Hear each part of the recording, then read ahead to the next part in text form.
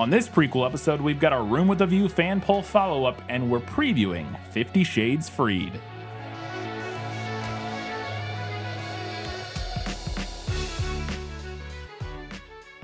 Hello and welcome back to This Film Is Lit, the podcast where we talk about movies that are based on books. You noticed in the intro, we didn't mention a Learning Things segment this time, which we have teased several times.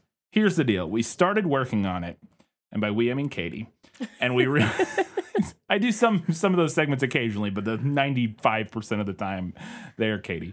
So I wanted to, we started working on it, and it started ballooning so much that we thought it was going to be too long for this episode. We like to keep our prequels fairly short, and we had some other stuff to get to. We had quite a bit of feedback on Room with a View that we wanted to discuss, and we didn't want this episode to get too long. So what we're going to do is we're going to record a separate episode just about this topic. We'll just tease it now. It's basically, we're going to have a discussion of 50 Shades and BDSM. Yep. A thing that we've been talking about throughout the series, but we're going to have a more in-depth discussion about it.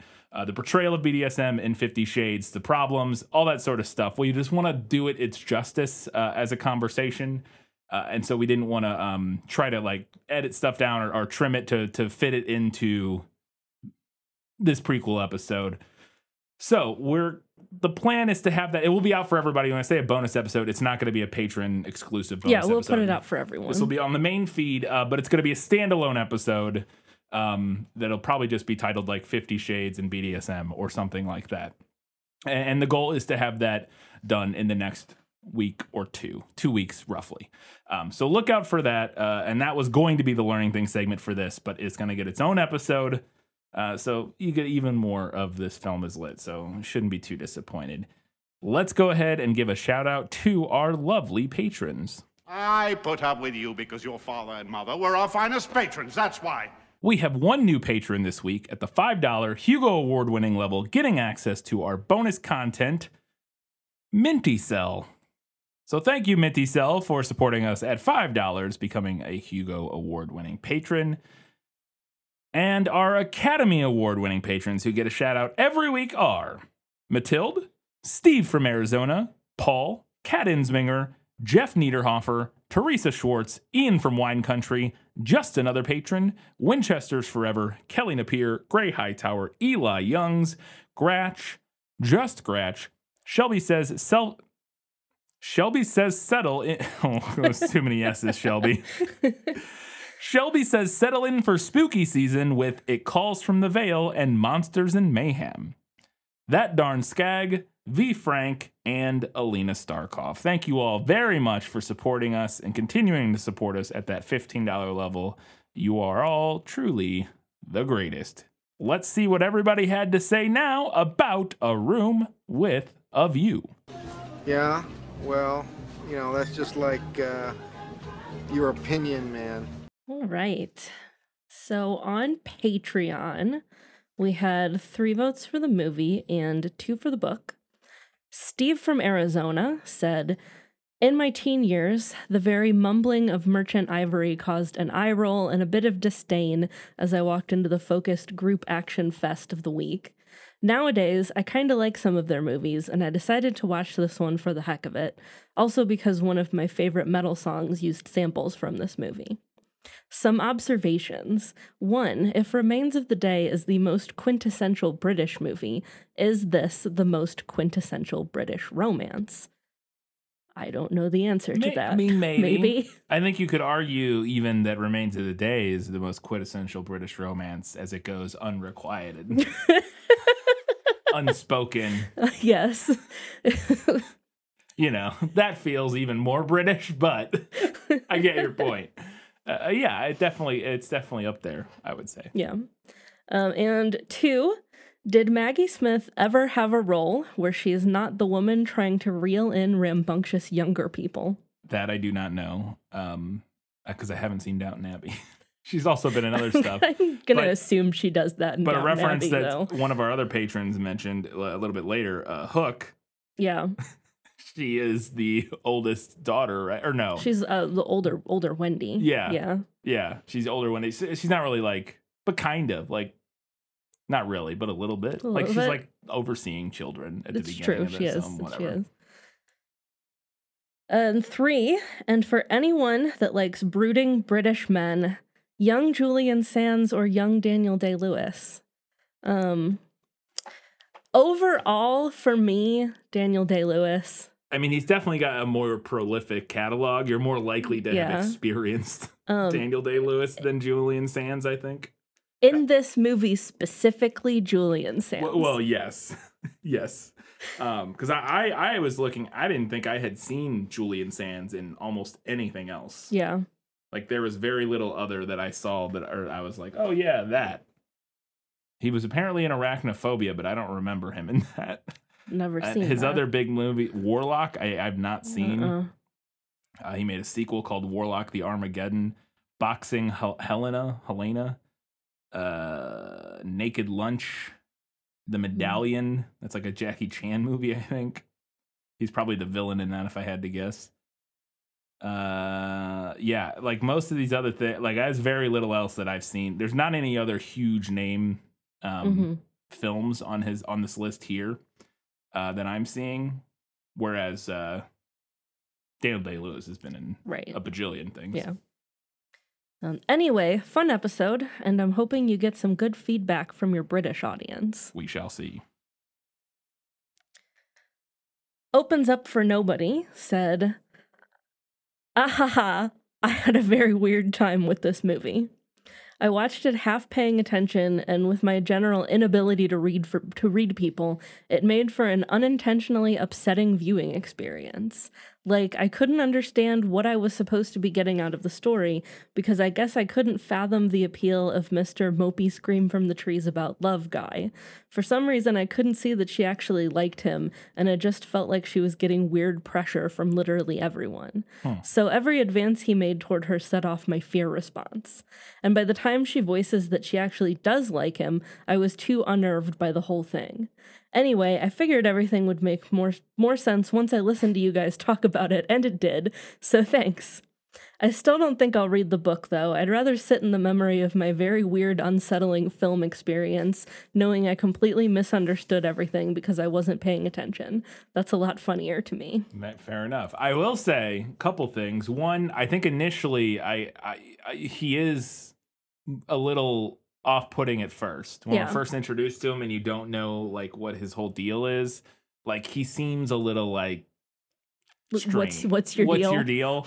And I think this goes back to the thing we talked a lot about in the episode of how, and this is the other thing, is how him and Daniel Day-Lewis's character Cecil are kind of two sides of the same awkward coin, whereas they're both kind of oblivious in a way where they handle they don't seem to take social cues very well. Like they seem both to not be able to read the room necessarily. Yeah. And again, in George's instance, that comes off in sort of endearing, like, he's like a manic pixie dream girl, really. Yeah, and where Cecil, it comes off as just like completely obnoxious. But it's that similar thing in both. And I think if you miss some of the smaller moments with George, that is where you kind of see like what is beneath the surface of this sort of strange man. It would be very easy to interpret him in a similar way to Cecil, of just being kind of like off-putting and awkward. And so I would totally get why they would come across this way. Well, and I think too, like, to be really fair, reading Helena Bonham Carter's character in this film comes with like an extra layer of difficulty, because she is playing a character who has been trained to be like very buttoned up and like not necessarily show her emotions and show what she's thinking. That's true too. So that adds like an extra layer of difficulty onto it. That is absolutely true. Yeah, her feelings about these two men are not super obvious and on the surface. Yeah, in a way that it would be. Yeah. So that's a very good point as well. Yeah. And our last comment on Patreon was from Matilde, who said, "I agree that Forster's writing is underrated and under-discussed, but I have to go with the movie. Helena Bonham Carter is so vivacious and makes for a more intelligent and energetic Lucy than the one on the page. I also found that Julian Sands George was more sensitive and charming and worked perfectly off of Helena's Lucy. Merchant Ivory movies have a classical romantic quality to them that I really appreciate, but this particular one has the humor, the levity that is not often seen. It makes for probably their most rewatchable movie. Plus, I never get tired of that first kiss scene. Swoon-worthy. There you go. We have now seen 2 Merchant Ivory films. Well, because Remains of the Day, I think, also. Yes. And I would say, without question, if you're going to ask me which one I would watch again, oh my God, I never would watch Remains. I don't want to say never, but would almost never rewatch The Remains of the Day. As good of a film as I thought it was. This, 10, 15 years from now, I'd be like, oh yeah, if it was on TV, I might watch. You know what I mean? Remains of the Day, I'm not watching again, I don't think. But this, I think I would. So yeah, definitely. And we haven't seen, we have a mention of one of the other ones at some point. Howard's End is another one, but yeah. Anyways. On Facebook, we had no votes. No voters. I think our voting post got buried this time. That's fine. But I took a comment from another post because I felt like it worked. Clearly the feedback, yeah. Yeah. And it's from Terry, who was the patron who requested this. She said, Mr. Emerson is a man of the Enlightenment and likely believes, like Rousseau, that, quote, human beings are good by nature, but rendered corrupt by society. Also, we can't forget that Freudian views probably play a role for the Mr. Emerson character. Oh, yeah. Mr. Emerson recognizes that his son's ennui can be solved with sex, and upon meeting Lucy, realizes that she could also benefit from this remedy. So, there you go. It also makes a lot of sense that the child raised by a man of the Enlightenment would be constantly questioning his purpose in life while hanging out in trees shouting, beauty, joy, absolutely. Love. Yes. Mr. Emerson is probably my favorite character. He's good and kind for the sake of being good and kind, not because there will be an eternal punishment or an eternal reward. I absolutely love Dame Maggie's portrayal of Charlotte, too. This movie is perfection. Thank you for covering one of my favorite movies. It was a great birthday present. Well, there you go. I agree with all of those things. And I'm glad we're on the same page. Mr. Emerson is the best character. Yeah, I'm glad we had somebody who could bring a little bit more of the historical context to that. Yeah, I never mentioned enlightenment. That was the word that I was looking for. I don't know why I never mentioned it because it was in the back of my head the whole time. Yeah. Because it's very much because the novel is definitely very clearly influenced by the Enlightenment movement. Yes. Yes, a century or so later, but yeah, right? Because Enlightenment was the late 17th. Well, it started and then it continued. I don't know enough about the Enlightenment, but I mean, then that would make sense for Mr. Emerson though, because he's older. Yes. Right? Yeah, well, I don't think he would be that old because isn't this yeah, you're right. This is 1907 not 18 or whatever. Yeah. So I don't think any of them would have been alive when the Enlightenment first began. But the Enlightenment movement was a continued thing, and people were studying the Enlightenment at this time and were students of the Enlightenment. And that sort of thing, which is what Mr. Emerson definitely would be. It was when it was becoming in vogue and I think popular around the world as, that sort of thing. All right. On Twitter, we had 3 votes for the movie, 2 for the book, and 3 listeners who couldn't decide. Kelly Napier said, your first movie thought for Maggie Smith was Harry Potter. My first movie thought for Maggie Smith is Sister Act. The sassiest mother superior since The Sound of Music. There you go. I have seen Sister Act when I was a little kid, and not since then. Yeah, I don't think I've seen it since I was a little kid. I don't even remember she was in that, honestly. And our other comment, Shelby says It Calls from the Veil is out now, said, more of an aside, but I think the earliest role I've seen Helena Bonham Carter in was when she was Ophelia in Hamlet. Which is a version of Hamlet that I have not seen. I have not either. I'm trying to see if that's the Mel Gibson Hamlet. Oh, is it? Yeah. I didn't know he did Hamlet. Because I had read, so in the notes, they said this was her feature film debut. Mm-hmm. And I don't know if that, if Hamlet was before this or if it was, or after this, or if it was not considered a feature film. You know what I mean? I'm not sure if it was, or for whatever reason, if it was a TV special or something. Yeah, and it was just after this. It was 1990 was that version. And this was 86. No. 85. So there You go. got there in the end. Yeah. This is her first feature film role. It's her second role on IMDb. Her first role was a TV movie called A Pattern of Roses. So.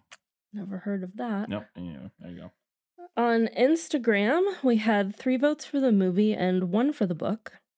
Jedianne said, although I appreciated the book, particularly George's full speech to Lucy that you highlighted in your episode, it's only in watching the movie where I can appreciate the wide shots of poppies and fields of grass, the sounds of Puccini, and a very non-sexual scene of naked men playing like boys in a local swimming hole. Plus, Rupert Graves as Freddy has a face that I'm not sure I want to punch or devour, but he's fucking adorable to watch, and every time he appeared on screen, I giggled like a preteen. We didn't mention this in the episode, but we constantly joked about how he looks like a TikTok fuckboy. Yes, he throughout does. the entire, because his hair That in floppy particular. hair. Yeah, we didn't mention it in the episode, but we talked during the movie. We kept making jokes about that. Which I think it ties very much into I can't decide if I want to punch him or devour. It's like right in that wheelhouse of TikTok fuckboy. Props to the movie for making a perfect costume drama that reduced me to sighs and swoons. There you go. And we have a comment from Goodreads. One listener who couldn't decide. Miko said, I'd never touch a genre like this purely on my own, but as a classic, I thought A Room with a View would be a good introductory story to this corner of fiction. You gotta at least try a genre to have an opinion, right? I mean, seems fair. Seems fair. However, my summary of both the book and the movie is the same. It's fine. It's not that I hated either version, and I can see why others love the story, the movie in particular, but I just generally can't bring myself to care about interpersonal drama or romance. Maybe I lack some emotional intelligence, but I couldn't connect with the characters or really enjoy them. For example, I understand that Cecil and Charlotte are made to be deliberately annoying, but they still annoy me and that I don't enjoy. Mr. Emerson is great, though, and Denholm Elliott was clearly robbed of the Oscar for Best Supporting Actor, even though I've not seen the competitors. I agree. I don't know who the competitors were in 1985 or whatever, but I agree. In addition to the casting, the movie was also otherwise well made, feeling shorter than it actually was, but I have a hard time putting my finger on why. My guess is that it's mainly due to not including Lucy's inner thoughts, which speeds up some of the long-winded sections of the book, though simultaneously removes some of the interesting bits. I'd probably be leaning towards liking the book more had I read it in original English, but for now, I have to split my vote and admit I cannot choose either the book or the movie is better. Side note, I found it extremely interesting that Forster wrote an epilogue titled A View Without a Room, 50 years later, that now appears in some editions of the book, mine included. I didn't know this. Yeah, I didn't find this when I was looking up stuff. Didn't have this. Yeah. No, it didn't. I don't think I've seen anything quite like that before, and I don't know if I like or dislike the author going, and then the world wars came and messed everything up, following a romance novel so long after it was written. It's funny, though, because like one of my very last notes in my book notes is literally, too bad George is about to be drafted into the World Great War. Yeah. No, I mean, I think it's an interesting choice, and I think it, I would have to read it before I can't, pass judgment on it without knowing what the story is. But I definitely think it's an interesting thing to do. Yeah, it could be very. I based on what you've said of Ian Forster and stuff. I have a feeling he would have handled it in a way that was at the very least interesting. Yeah, for sure. Yet another side note. About the people taking away the murder victim. They are wearing a buffa. Buffa? Buffa? I don't know, yeah. Buffa. Typical to some Catholic penitents and are members of the Venerable... Venerabila Arsica Fraternita. Oh my God, it's so much Italian. Lots of Italian. Della Misericordia de Friends. We're going to go with that. As Wikipedia puts it, quote, the confraternity of the Misericordia. Well, because it's like misery and then, yeah, interesting. I don't know. Was founded in Florence around 1240 for the purpose of assisting the ill, the imprisoned, and burying the dead. And their voluntary work continues to this day, the hoods and carriages have given way to high-vis vests and ambulances. I went and looked this up when I saw this because I wanted to see if I could find any more information. And apparently, I thought this was super interesting. On the Wikipedia page, it says, its lay members, called brothers, still continue to provide part of the infirm transport service in the city, as they mentioned, was saying, they're using ambulances and stuff. And apparently, until April 2006, they still wore the traditional black dress, which dated back to the 17th century. But today, they only use that in ceremonies, basically. And because they use high-vis vests because of road safety and stuff. But I thought 2000, I can't imagine being in Florence in 2005 and somebody, trips and falls and busts their forehead open on the steps of the Trevi, well, not Trevi Fountain, but whatever, some fountain in Florence, and these guys in execution, they're not executioner costumes, but they look like executioner to a layman costumes, audience who doesn't know any better, they look like executioner outfits, comes rolling up and is like, we'll help you. I'm like, oh my God. If that was you would assume you were dead. Yes, if it was me who was injured, I would immediately have a panic attack. Yeah. Miko also said their headquarters are less than a mile from the location of the stabbing in the movie. So that's interesting. Yeah. Thank you, Miko, for coming through for us on that information. Somebody did come through. We asked and we were answered. I did not even know what to Google. That's what I think. I was like, I don't even know what to Google for this. But it sounds like potentially, I would guess that this listener is potentially European, maybe, based on the fact that they said if I could have read it in its original English. I'm assuming they're maybe somewhere, maybe not European. And Miko, to me, sounds maybe somewhere Europe-y. So my guess is that maybe they recognized the outfit and knew what it was called or something, or had an easier time searching for more background knowledge than we did as Americans, potentially. So thank you for looking that up and giving us that info. It was very interesting. And so our winner this week was the movie, with 9 votes to the book's 5, plus 4 listeners who couldn't decide. There you go. Thank you all so much for all that feedback. Very delightful. Enjoyed it quite a bit. I'm glad it sounded like a lot of people agreed with a lot of what we had to say. Katie, as we mentioned earlier, we don't have a Learn Anything segment. It's going to be its own standalone episode here in a week or two, but we do have some book facts about 50 Shades Freed.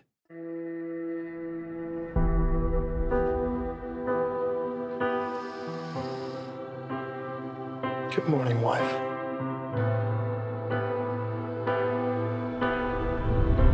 Good morning, husband.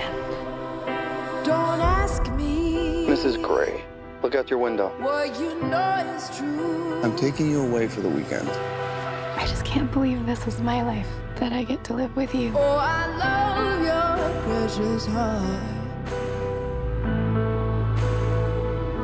It meant nothing to me before you. Anna Gray's office. We wanted to welcome the new fiction editor. And we could live. I bought it for us. I should have asked you first. For 1,000 years. I love it. Oh my God. Christian. This is Gio Mateo, the architect. This location is perfect. I'm going to build you a fabulous house. Please stop speaking to my husband as if I weren't here. Anna.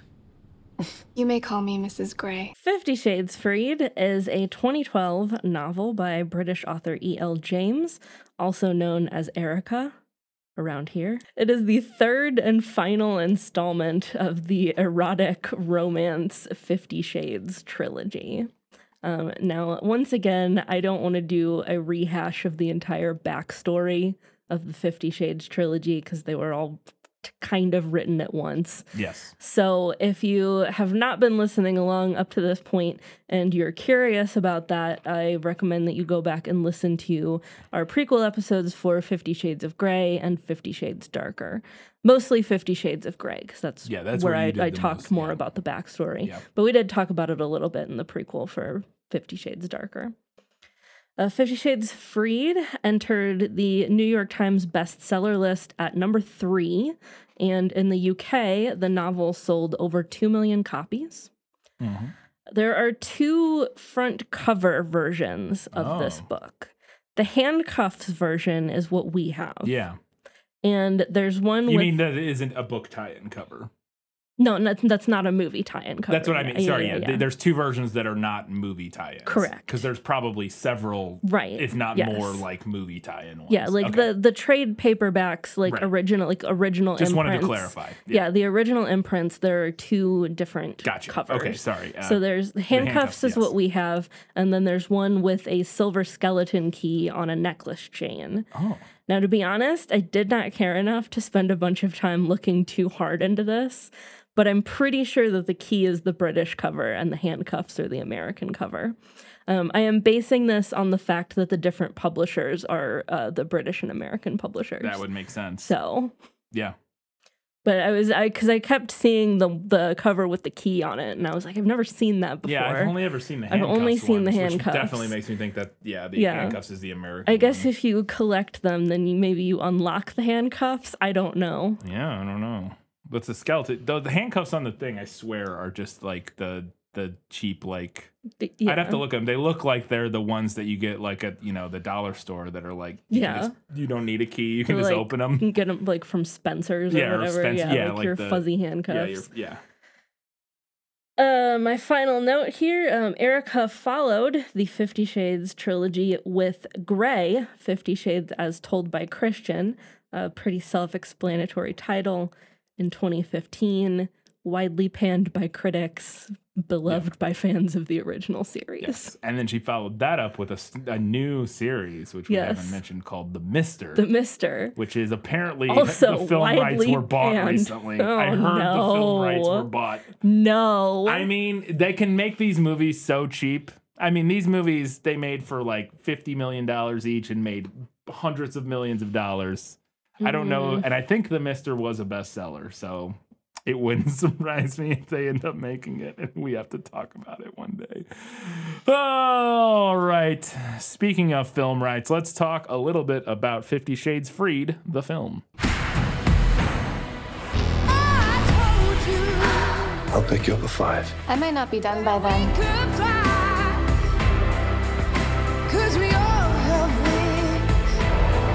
We're being followed.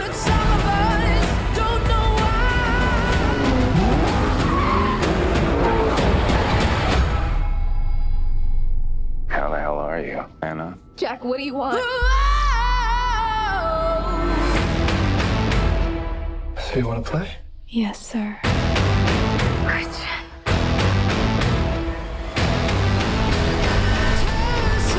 I made a vow to love you faithfully, forsaking all others. Did you sleep with her? To comfort you in times of need, and to keep you safe for as long as we both shall live.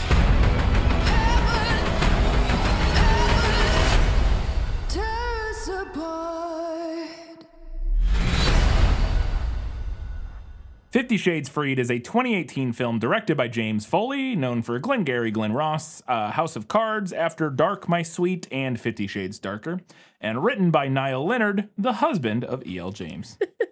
Known for being the husband of E.L. James. The film, he's also done other stuff. I don't want to sell him too short, but the film's written a bunch of British TV shows.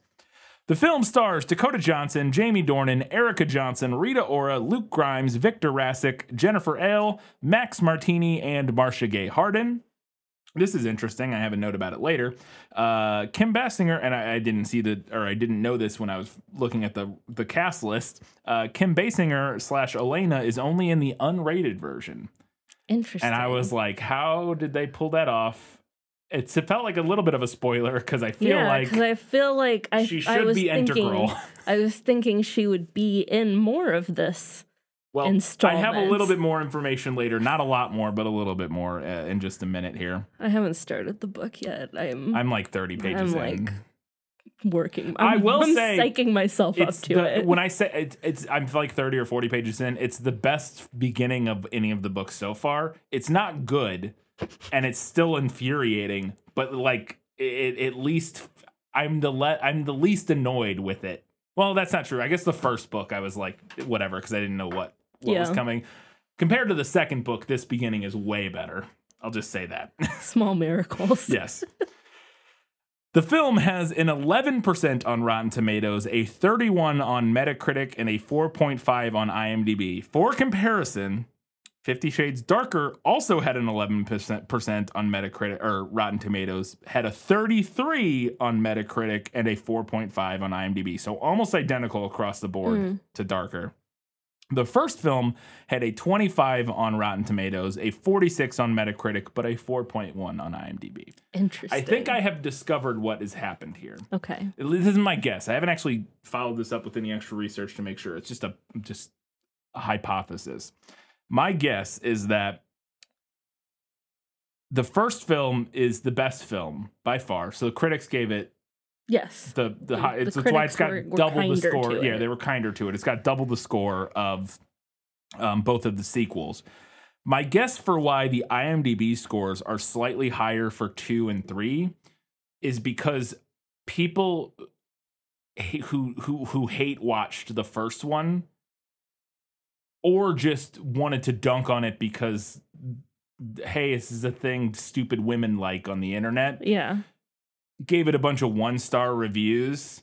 Like, it was popular to, like, dunk on the first one, but I bet a lot of people didn't continue with the series. Why would you? Who cares? So the scores averaged out a little bit more on the later, like on 2 and 3, and 1, I bet, was brought down by, like, trolls, basically. Interesting. Would be my guess. I don't know. I haven't looked. Like, I think it would be fairly easy to confirm by just looking at the breakdown of the reviews on IMDb, because you can see, like, how many 1-star reviews there are. Yeah.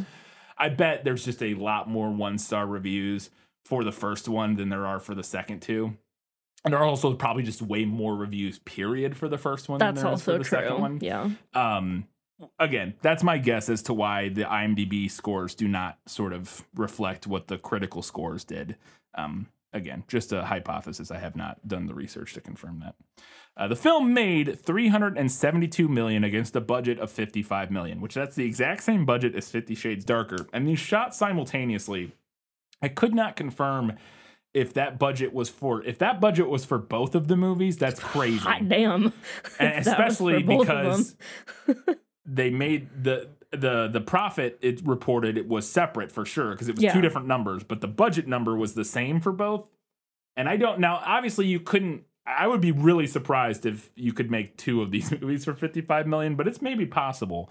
They saved a lot of money on production, on filming, by filming them back to back. And as I mentioned, that's my next note. These films were shot simultaneously, basically, or back to back, whatever, all in one big chunk. The second and third films were. So I actually don't have a lot of production notes. Any of the production notes I would have for this are basically identical to the ones from 50 Shades Darker. But I do have some IMDb trivia that I thought was interesting that I wanted to talk about. Some scenes that were filmed in Nice, France were I said Nice right, and then so I leaned into France, but I didn't say it right, so I ended somewhere in the middle, and then I said France, and it sounded super. Anyways, apparently happened at the same time as the Nice terror attacks in July 2016. There you go. This is super weird. Some of the filming, and I don't know what filming, was supposedly done at Canadian singer-songwriter Sarah McLachlan's home. What? Which is amazing. I don't know what that would be or why, but I love it. I love it. This is the only film in the franchise to not get nominated for Worst Picture at the Razzies, though it did receive other nominations. Was there other stuff that year that was just so much worse? Apparently. Also, the Razzies never picked the actual worst movies. I've talked about the Razzies before. They're stupid. Fun Easter egg. This is an author. This is the only time I believe she shows up in the movie. She makes her appearance in the third one here. She might have been in the first one somewhere, but I don't remember talking about it at least. When Christian shows up at Anna's office to berate her for not using Gray as her last name on her email, oh my God, which is amazing, and I can't wait. I included that because as soon as I read it, I was like, oh my God, this is the worst. Just as he gets out of the elevator and is on his way to the receptionist, E.L. James walks by. So look out. Fantastic. When Gray is going to berate Anna for not using his last name on her email, look out for E.L. James.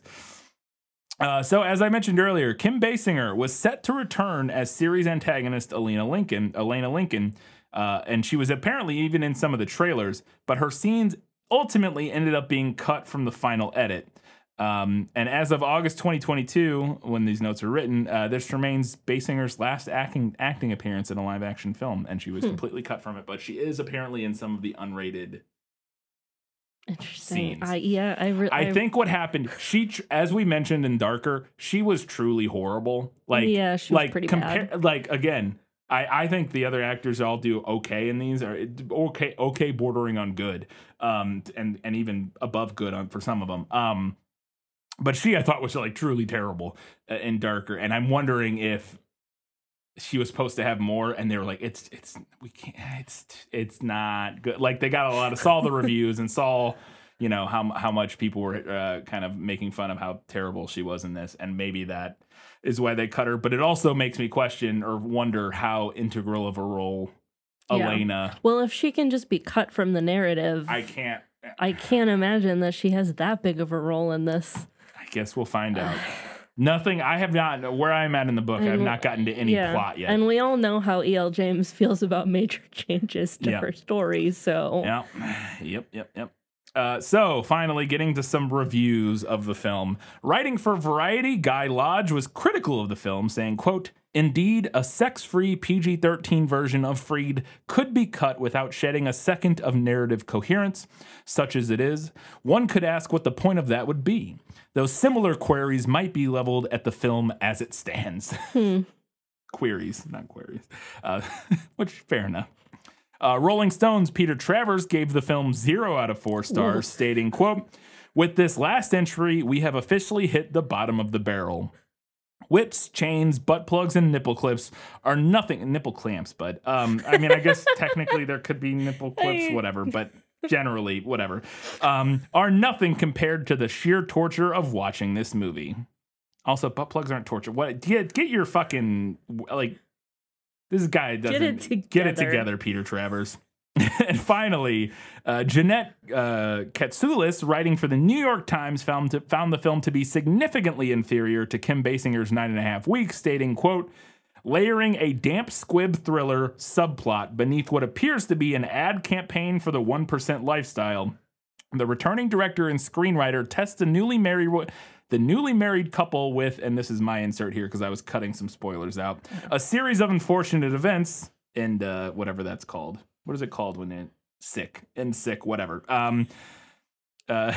Test the newlywed couple with a series of unfortunate events, but these narrative fragments, lazily tossed together alongside a neglected supporting cast, are no more than a flimsy causeway connecting bonking sessions. So, there you go. People did not like it. Not fans. The critics were not fans. There was, however, one positive review that I was able to find. IndieWire reviewer Manuela Lazik gave the film 3 out of 4 stars, saying, quote, "Finally, the 50 Shades phenomenon has yielded a disarming comedy that makes this ridiculous material fun to watch." End quote. Now, I would argue that the first two also did that, but there's one positive review for you. We want to remind you can support us on Patreon by heading over to patreon.com/thisfilmislit. Support us for a couple bucks, get access to stuff. You can also do us a giant favor by following us on all the social media, Facebook, Twitter, Instagram, Goodreads. Follow us there. Just search for This Film Is Lit. Interact. We love it. Katie, where can people watch 50 Shades? No. Yeah, 50 Shades Freed. Forgot what we were talking about. Yeah, 50 Shades Freed. Well, as always, you can check with your local library or a local video rental store if you still have one of those. If not, you can rent this for around $3 to $4 from Apple TV, YouTube, Redbox, DirecTV, AMC Theaters on Demand, or Spectrum TV. This is also free on Tubi. Oh, is it? Yeah, 100%. Okay. I don't know. Or watch it free on Tubi. Because when you Google it, it comes up. It's on Tubi, and I clicked on it, and it's definitely there. Cool. I assume it's not the unrated cut. It's probably the normal. Yeah. All 3 of them are on Tubi, apparently. Mm-hmm. I don't know if that's a recent development, or I think we might have mentioned. Anyways, because it's also, they were on Roku or something. Yeah, the rest of them stuff gets like tossed around so much. I don't know. But Tubi is free, and if you're on a computer browser, you can literally just go to it and watch anything you want. There's commercials, but so yeah, you can watch it for free on Tubi. There you go. I'm so excited to be done with this series. Oh, me too. God so damn. excited. It's been fun. I've enjoyed it quite a bit, and I am excited to do our special episode. Discussing 50 Shades and BDSM. But I'm more so than being done with the series. I'm ready to be done reading them. Yes. So ready to be done reading them. I'm very ready to not have another 50 Shades novel looming over my head. Sitting in my nightstand, just haunting my dreams. Staring at me. Yeah, absolutely. Well, that's that. Come back in 1 week's time. We're talking about 50 Shades Freed. Until that time, guys, gals, non-binary pals, everybody else. Keep reading books. Keep watching movies. And keep being awesome.